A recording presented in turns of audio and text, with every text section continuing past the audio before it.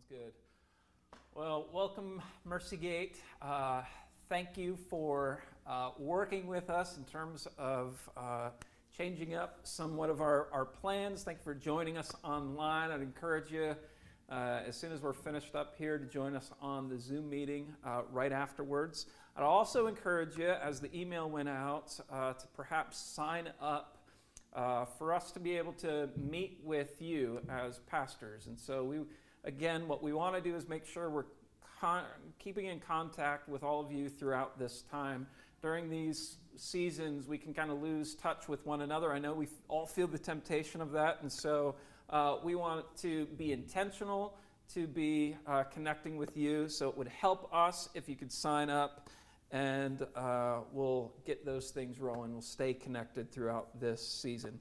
A few things that we're going to be praying for, and then we're going to jump right into the sermon time, is Grace Life College and Seminary in Monrovia, Liberia. This is one of the connections that our denomination has, but we're also utilizing that connection to serve Pastor Mark, and of course then send the barrels that we've been filling up over there. And so God is kind of uniquely putting our streams together, and there's some good partnership that we believe may result. So we want to keep Grace Life College and Seminary in prayer. Also then Covenant Mercies. Covenant Mercies, led by Doug Hayes from Covenant Fellowship. He came a few years ago to present the ministry. I know a handful of you support some of the kids in Africa as a result of that, and so we want to just be praying for them, and also then just pray for Grace City Church of the Northeast. So let's pray together. God, we thank you for your faithfulness to us. God, we thank you that even when we wander from you, that you are still willing in your mercies to come after us. And as the call to worship said, your aim is to bring us home. Your aim is to bring us to Zion. Your aim is to bring us into the goodness of your presence. And so, God, what mercy you have shown on us, and we thank you for it. God, we thank you for the work that you're doing globally. We thank you for Grace Life College and Seminary. We thank you for Diana Thomas, who leads that. We thank you for all the students that are a part of that. We thank you for the gospel presence that they are there and in the surrounding countries as well. And so, God, we pray for our denomination's partnership with what's going on there, but we also thank you that by your providence, you've connected us as well. And so we ask your blessing upon our partnership together. I pray that all the details of getting barrels over to Liberia and seeing perhaps other leaders from Pastor Mark's church trained up through Grace Life Center, we pray that you would kind of iron out the details of this partnership, to see your gospel go forward, to see even churches planted in the surrounding area of Monrovia, Liberia. God, we also then lift up Covenant Mercies. Thank you for Doug Hayes. Thank you for the vision that you've given him. Thank you for the burden that you've placed upon his heart. And God, we ask that you would grant wisdom, particularly in this season of COVID, where mission in some sense becomes halted or just becomes all the more difficult. God, we pray that your gospel would move forward. We pray for the particular orphanages on the ground, the schools on the ground. I pray that you would protect them from COVID. And I pray that this season would be a fruitful season for the sake of your gospel. And finally, we want to pray for just Grace City Church of the Northeast. Lord, thank you for the connection that we have to them as 7 years ago they sent us to plant this church. Lord, thank you for the connection, the relational connection, the encouragement. And we also then, of course, pray for the leadership of Grace City of the Northeast, and we pray that you would lead them and guide them through all the similar challenges that we're all facing during this season. But I pray, as I pray for our own church, God, that you would do a work to preserve and promote the unity that you died to attain. Jesus, we commit ourselves to you, and with all our various perspectives on what's happening and what the solution is to it all, we pray Lord, that you would be that which bonds us together in the unity of your Spirit. So may you be honored, whether it's in Grace City Church of the Northeast or here. We thank you for it. In Jesus' name, amen. If you have your Bibles, you can turn to Revelation chapter 2. Just before reading that, I do just want to say thank you. For many of you who responded to the email this past week, I know some of you are a little bit on the left and some of you are on the right of the issue. Some of you have concerns. Other of you are pretty frustrated with the restrictions at hand. But the feedback that we received from you was altogether encouraging. So I just wanted to thank you for that. Not only thank you, but also then take the moment to just emphasize the fact that the issues that stand before us are disputable issues. We're going to come with our differing perspectives. And the point then is this, is that our unity is not found in trying to get everyone else to fit our perspective. Unity is found, of course, in Christ and what he's done. It's the gospel that binds us together. And so even when it comes to our differences, we want the Bible to influence our perspectives on what is happening. And yet when it comes down to our unity, we want to be very careful to recognize that we do not have unity based upon common perspectives, cultural perspectives. We share in unity because of all that Christ has done for us. So let that be during this season. I know there's concerns and I know there's frustrations, but let that be kind of a ruling truth. Let that truth guard your hearts during this season, that Christ is the essence. He is the substance of our unity together as a church. Well, Revelation chapter 2, verses 1 through 7. The Apostle John is receiving instruction from Christ himself, and Jesus declares to him, to the angel of the church in Ephesus, write, the words of him who holds the 7 stars in his right hand, who walks among the 7 golden lampstands. He states, I know your works, your toil, and your patient endurance, and how you cannot bear with those who are evil, but have tested those who call themselves apostles and are not, and found them to be false. I know you are enduring patiently and bearing up for my name's sake, and you have not grown weary. But I have this against you, that you have abandoned the love you had at first. Remember, therefore, from where you have fallen, repent and do the works you did at first.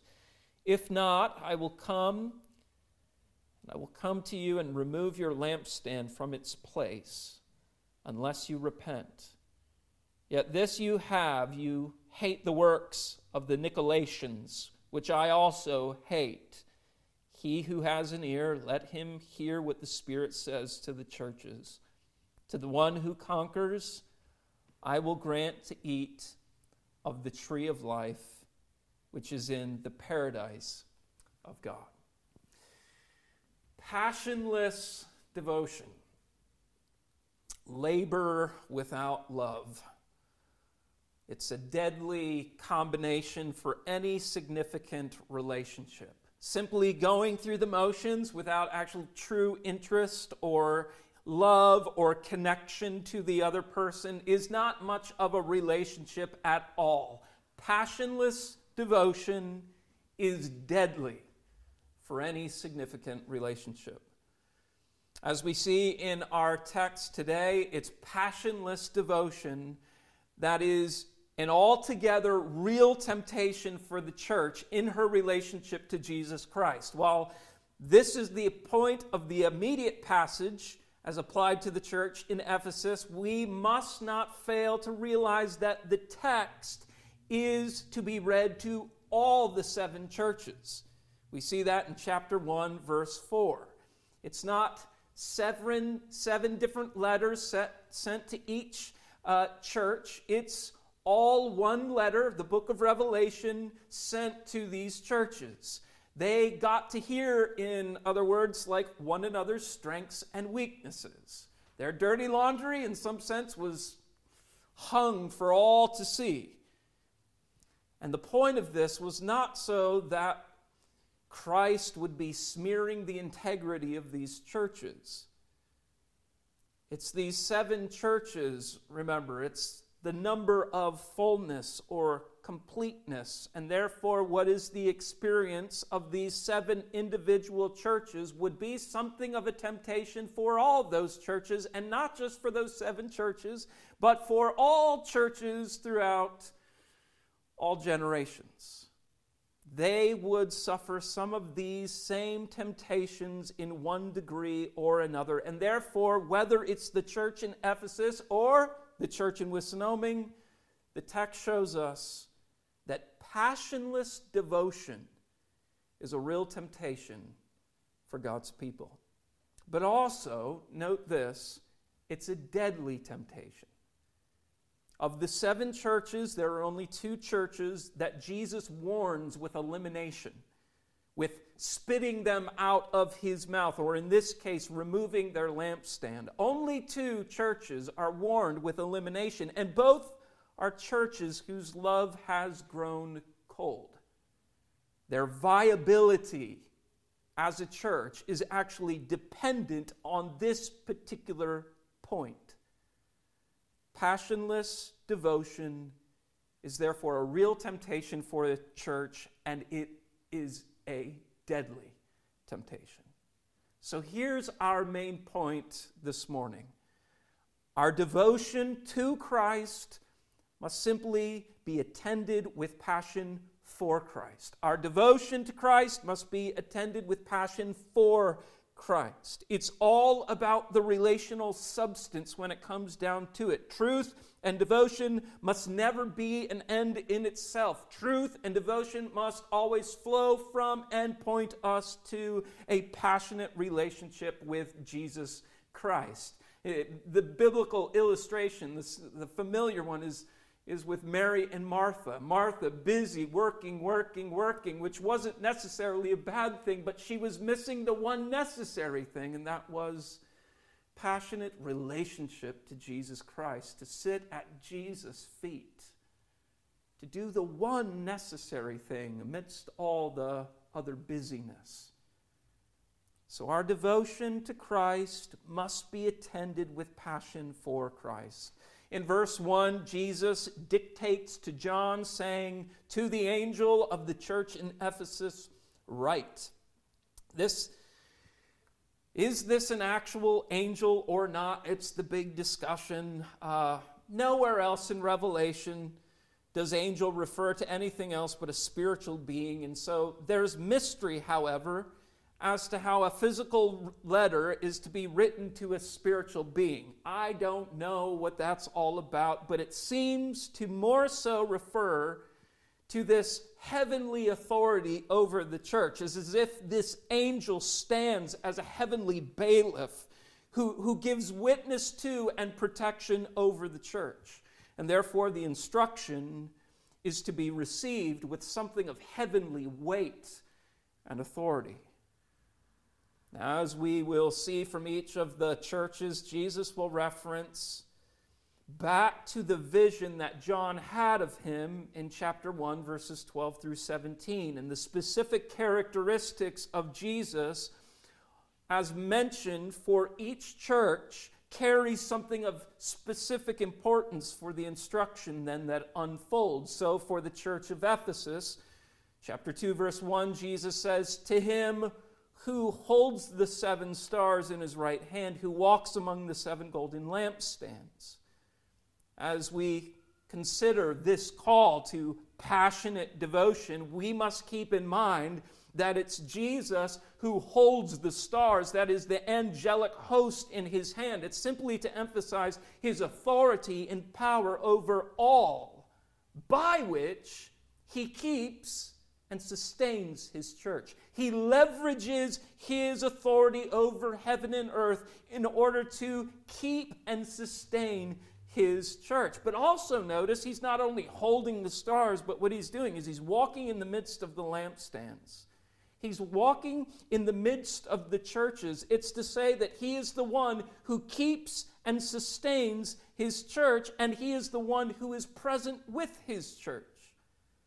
Christ is present, we could say, in his power to keep and to sustain his people.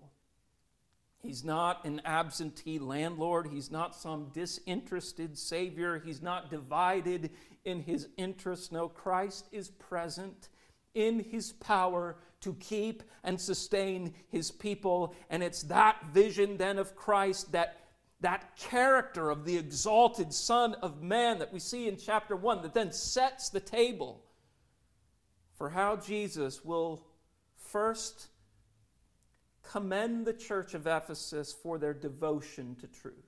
They are devoted to truth. But then secondly, it's his character, the one who holds the stars and walks among the lampstands. It's that sets the table by which he will confront their lack of passion for Christ. And finally then, he will place a sobering condition before them. So his characteristics are to set the table for how he goes about this instruction. So let's consider those three. First, the commendation. As the one who is present in his power to keep and sustain his church, he states, verse 2, I know your works. I know is a repeated phrase given to each of the 7 churches. Jesus intimately knows his church. He intimately knows us. Why? Because he's present with us. He's walking among the lampstands. And herein, he commends the church of Ephesus for their works, and then for their labor, and then for their patient endurance in their devotion to truth against all kinds of evil and all kinds of opposition. Ephesus was a unique city. It was the capital of Asia. It was a political center. As one historian named it, it was the supreme metropolis of Asia.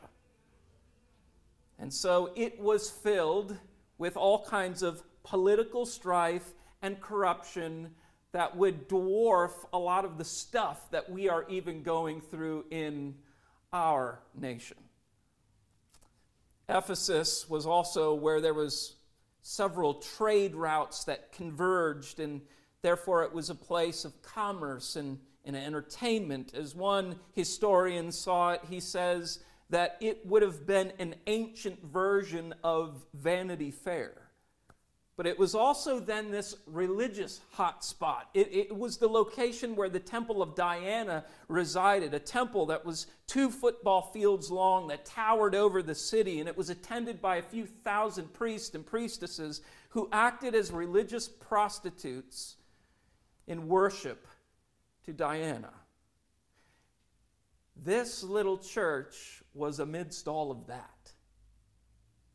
It was a church that lived amidst all kinds of opposition to truth. But we also know, as Paul prophesied to the Ephesian elders in Acts chapter 20, that wolves would come to the church. It's opposition to truth from without, but also then from within. False teachers would arise within the church. As we see in verse 6, these are named apostles or Nicolaitans.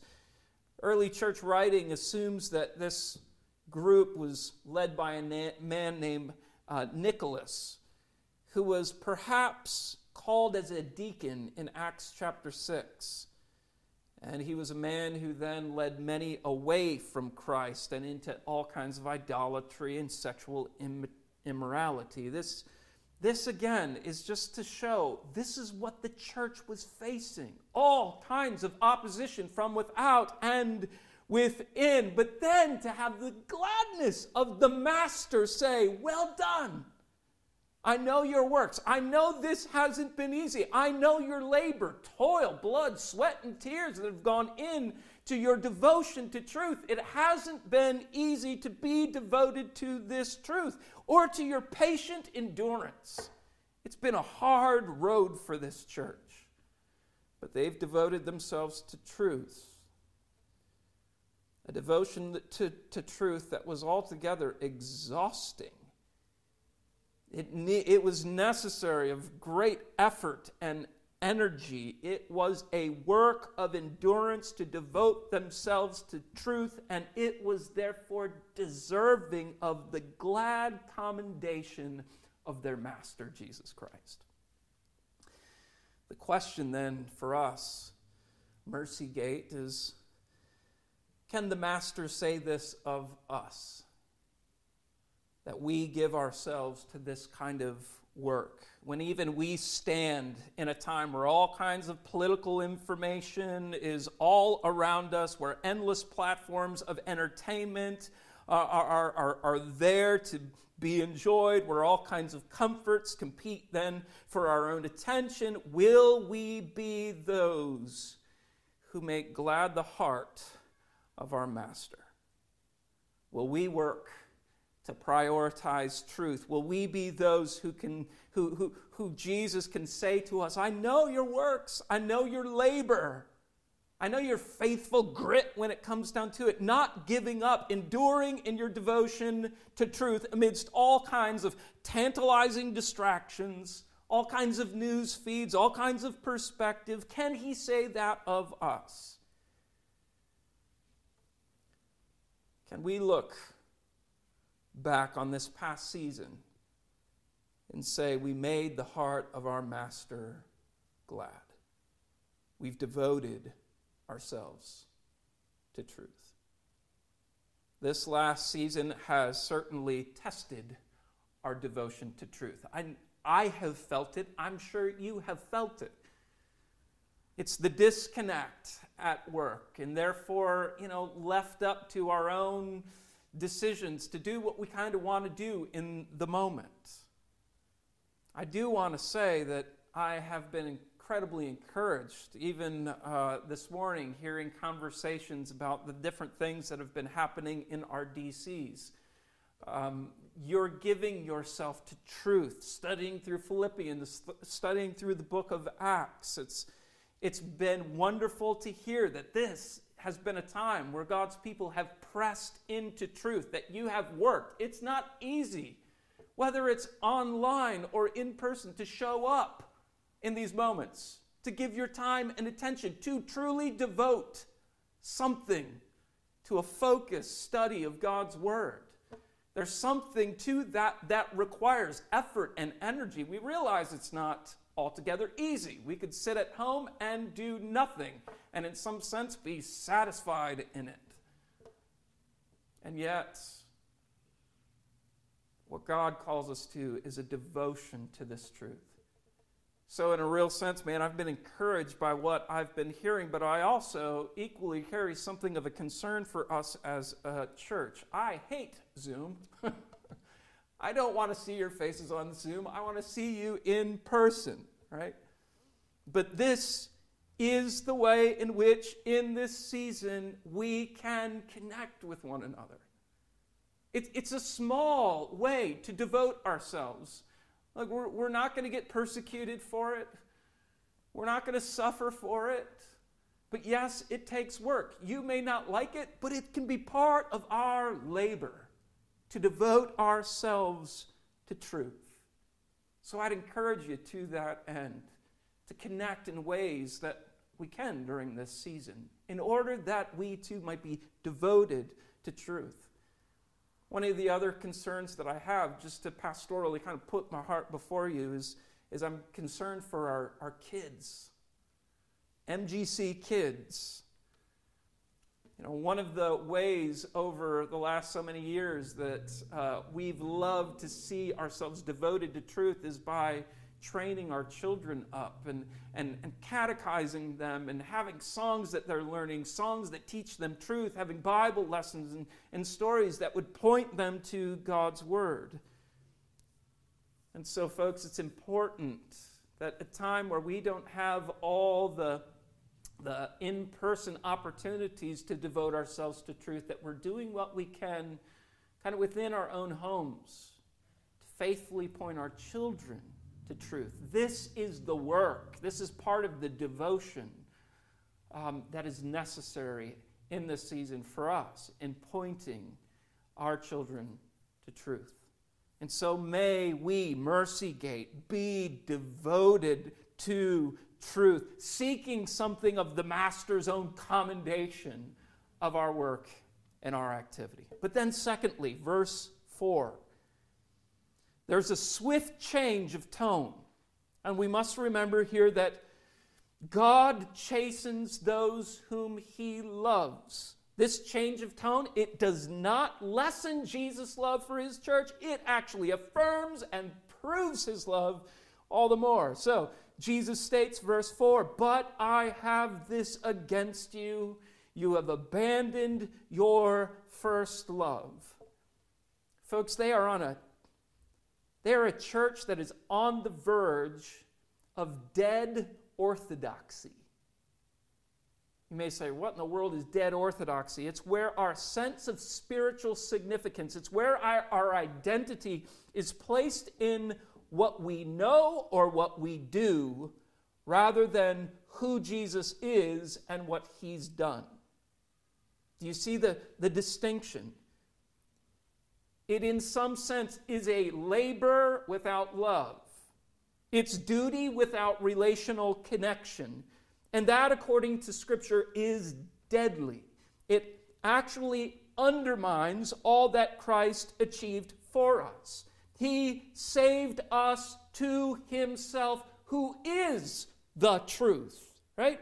You see, to devote oneself to truth without devoting yourself to him who is truth is, like we've said before, nothing but religious prostitution. We'll take all the benefits of what God is supposed to give us, but we won't actually dive into long-term relationship with him. We want God's truth without true relationship. This is what we call dead orthodoxy. This is what we call cold religiosity. It's labor without love. It's passionless devotion. But furthermore, I want you to follow me here. What is in view here is not only the fact that they are abandoning their first love, Jesus, but they are suppressing his love at work through them.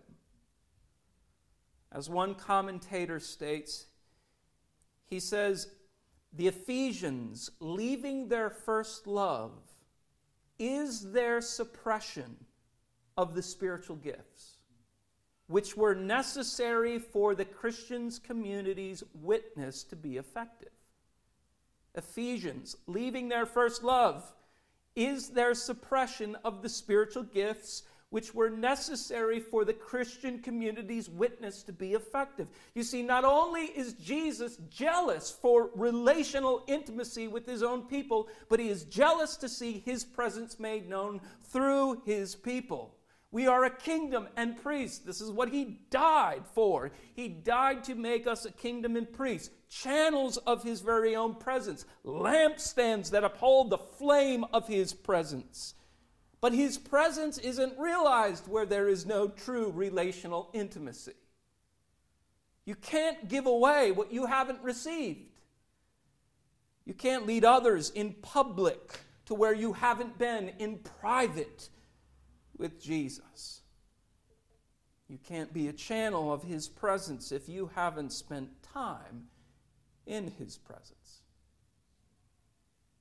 Charles Spurgeon will illustrate this idea this way. He says, "We shall never love Christ much except we live near to him. Love to God is dependent on our nearness to him. It is just like the planets and the suns and the sun. Why are some of the planets cold? Why do they move at so slow a rate? Simply because they are so far from the sun. Put them where the planet Mercury is, and they will be a boiling heat and spin round the sun in rapid orbits. So, beloved, if we live near to Christ, we cannot help loving him. The heart that is near Jesus must be full of his love. And when we live days and weeks and months without personal intercourse, without real fellowship, how can we maintain love toward a stranger?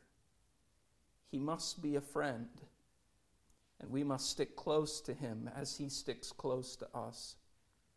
Closer than a brother, or else we shall never have our first love.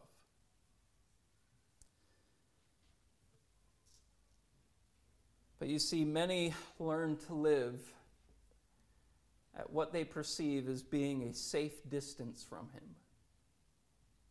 They don't want to burn for him. They don't want to spin, as it were, for him.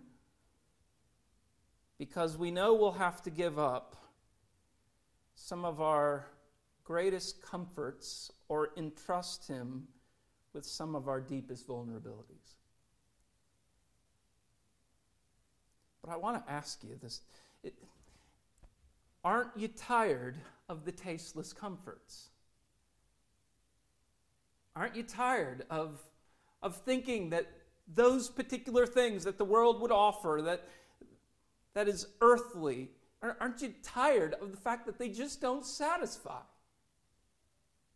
They leave you once again tasteless. It's just as if they're consumed in a moment of pleasure and gone. They do not satisfy. You're left altogether once again just kind of reeling, desiring more, but never satisfied. Aren't you tired of tasteless comforts? And aren't you tired of managing your own vulnerabilities? You were not made to manage your own vulnerabilities. You weren't made to defend your hurt. You weren't made for that. Your shoulders aren't broad enough for that. Your emotional stamina can't uphold that reality. You just can't. You weren't made for it. And that's kind of the point of the passage as you see chapter 1 into chapter 2. Who is to be elevated in our hearts and minds but the person of Jesus? The Ancient of Days, the Son of God, the Alpha, the Omega, the one who knows the beginning from the end, the one who holds the stars in his hand, the ruler of the kings of this earth. And yet the one who is altogether present for his people. He is the one who keeps and sustains his people. Aren't you tired of tasteless comforts? Aren't you tired of managing your own vulnerabilities? Won't you surrender to him? Won't you give yourself to him? Won't you dive into relationship with him? Saying, Lord, all the things that I think I have together and all the things that I don't have together, I bring to you. All the appetites that are at work within my soul and in my body, I'm bringing it to you. Be my satisfaction. Be the comfort that I've always longed for. Christian, just know this, that this is a routine part of the Christian walk.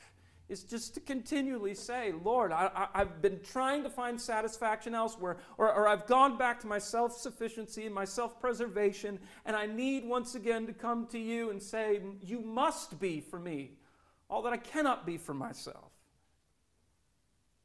It's that act of surrender. Would you surrender to him? And therein come to know the blessing of passionate devotion. Now finally, Jesus places a condition upon the church of Ephesus. He's commended the church of Ephesus, as we've seen. He's confronted the church of Ephesus, and now he places a startling condition upon it. Verse 5, he states, "Remember therefore from where you have fallen. Repent and do the works you did at first. If not, I will remove your lampstand from its place, unless you repent." Verse 7, "He who has an ear, let him hear what the Spirit says to the churches. To the one who conquers, I will grant to eat of the tree of life, which is in the paradise of God." Jesus is saying to the church in Ephesus that they stand at a crossroads. They can either choose removal or renewal. They can choose removal or renewal. They can continue as they are and suffer removal. And by the way, this idea of removal is the language that's used in the Old Testament for Israel, where they refused to obey God. And what did God do? In some sense, he removed them and replaced them with the church. Where Israel, as you remember, was promised this idea of becoming a kingdom of priests, they never met the condition. And what do we have in chapter 1? But we come to find that the church now has been made a kingdom of priests. What Christ did, in some sense, was now give the promises to Israel to the church. And so in this sense, he's using some similar language. Just as he warned Israel, now he's warning the church of Ephesus, "I will remove you. I'll replace you with a people who are passionately devoted to me." He is saying dead orthodoxy, passionless devotion is not an option for Christ's church. It is not that for which he has died. They may suffer removal. Or, as Jesus says, they can remember their original walk with Christ. They can repent and they can return to do the works they did at first. If you know the story of the church of Ephesus, how the Spirit came in power, Acts chapter 20, and made a small number of folks into these radical witnesses for the sake of Jesus Christ. Oh, in that text, how they knew the joy of their Savior. Jesus is saying, "Oh, church of Ephesus, remember, go back to the beginning. Remember the experiences of our relationship with one another. And when you've remembered, turn back, repent. Let the remembrance of Christ's kindness lead you to repentance, to turn away from this passionless devotion, from placing your significance in whatever you know or do for Christ. It's to immerse yourself rather than in relationship to Christ and get back to being a true light, a true witness for Him, a beacon of His presence. Return then to your first works." And again then, this challenge to them of repenting is all to be seen in light of Christ, who again is present with His people, walking among the lampstands, and He's present in His power, holding the 7 stars to keep and sustain His people. What's the purpose of all that? It's this: what Jesus demands of us, He's ready and able to supply to us. He is jealous for us, so when He puts this condition upon us, He's also putting the grace there on the table, saying, I can bring change to your hearts. I can bring transformation to your hearts. Let my kindness lead you to repentance, lead you to restoration. I can bring you to a place of renewal. There's the condition. It can be removal or renewal. And that, in some sense, even for us as a church, is a condition that he places upon us. God can remove us. He has the right to do that. But this condition is not, in some sense, to scare us. It's not to cause us to, resort to some sort of cold religiosity as if we have to busy ourselves and do more stuff. Once again, what Jesus wants is passionate devotion. He wants all of you. He's died for that. And therefore, for you to only give part is not what Christ has died for. He's died for all of you. And he will have all of you. So, this is then, just in conclusion, in summary, this is the commendation, this is the confrontation, and this is the condition Jesus places upon his church. But with this condition finally comes then this promise. For all those who remember, who repent, who return to do the works that they previously did at first. He states this: those then who repent will be those who conquer or who overcome. And Jesus states, and I will grant to eat of the tree of life. He'll give us this promise to eat of the tree of life. The tree of life, of course, points us all the way back to the book of Genesis. But what it does is it promises something of renewing grace that he would bring to us. It reminds us of the incredible forgiveness that he's had toward us. It reminds us then of the time when Adam and Eve walked in the cool of the day, interacting with the Lord with unhindered relationship.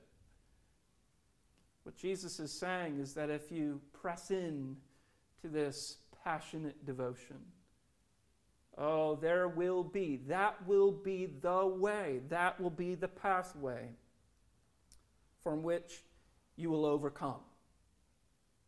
That you will overcome, that you will know something of his final forgiveness, that you will know something of his final renewing power, that you will know something of just the untold mysteries of intimacy and relationship with him. Those who overcome, we could say it this way, are those who make a regularity of repentance. There are people who know something of the kindness of their Savior. It's the kindness of the Savior that leads them to repentance when they see that their heart is harboring different aspects and not given fully to passionate devotion to Jesus. It's those who turn to him and repent and say, he's kind, and so I'll throw my heart and surrender at him again. Those who make repentance just a regular discipline of life are those who overcome. It's those who actually one day will fully and finally experience the incredible forgiveness he provides, this unforeseen renewal that he will bring about, but also then the untold intimacy that will be found in relationship to him. These are the ones who find Jesus altogether kind. His kindness leads them to repentance. Oh, to taste of his kindness. In this season, in this particular weird COVID season, with all the craziness that's going, political, civil, otherwise, are you devoted to truth? Are you devoted to truth? But more precisely, are you passionately devoted to him who is truth? Our devotion to Christ must be attended with a passion for Christ. Let's pray. God, we thank you for your word. We thank you that you would actually come to us and say, I want relationship. Thank you that you would even be willing to bring your church to account and say, I'm glad for all the things that you are doing, but oh, how desperately I desire relationship with you. God, we know that devotion and relationship don't stand at odds to one another. Our love for the truth and our love for you should not stand at odds for one another. But God, during this season, would you stir our hearts to a devotion to truth that flows from and always points us to just kind of a passionate endeavor to go deeper in relationship with you. So may this be the fruitfulness of this season, we pray. Things are different, things are odd. Stir our hearts to be devoted to truth, but passionate for the one who is truth. We pray these things in Jesus' name.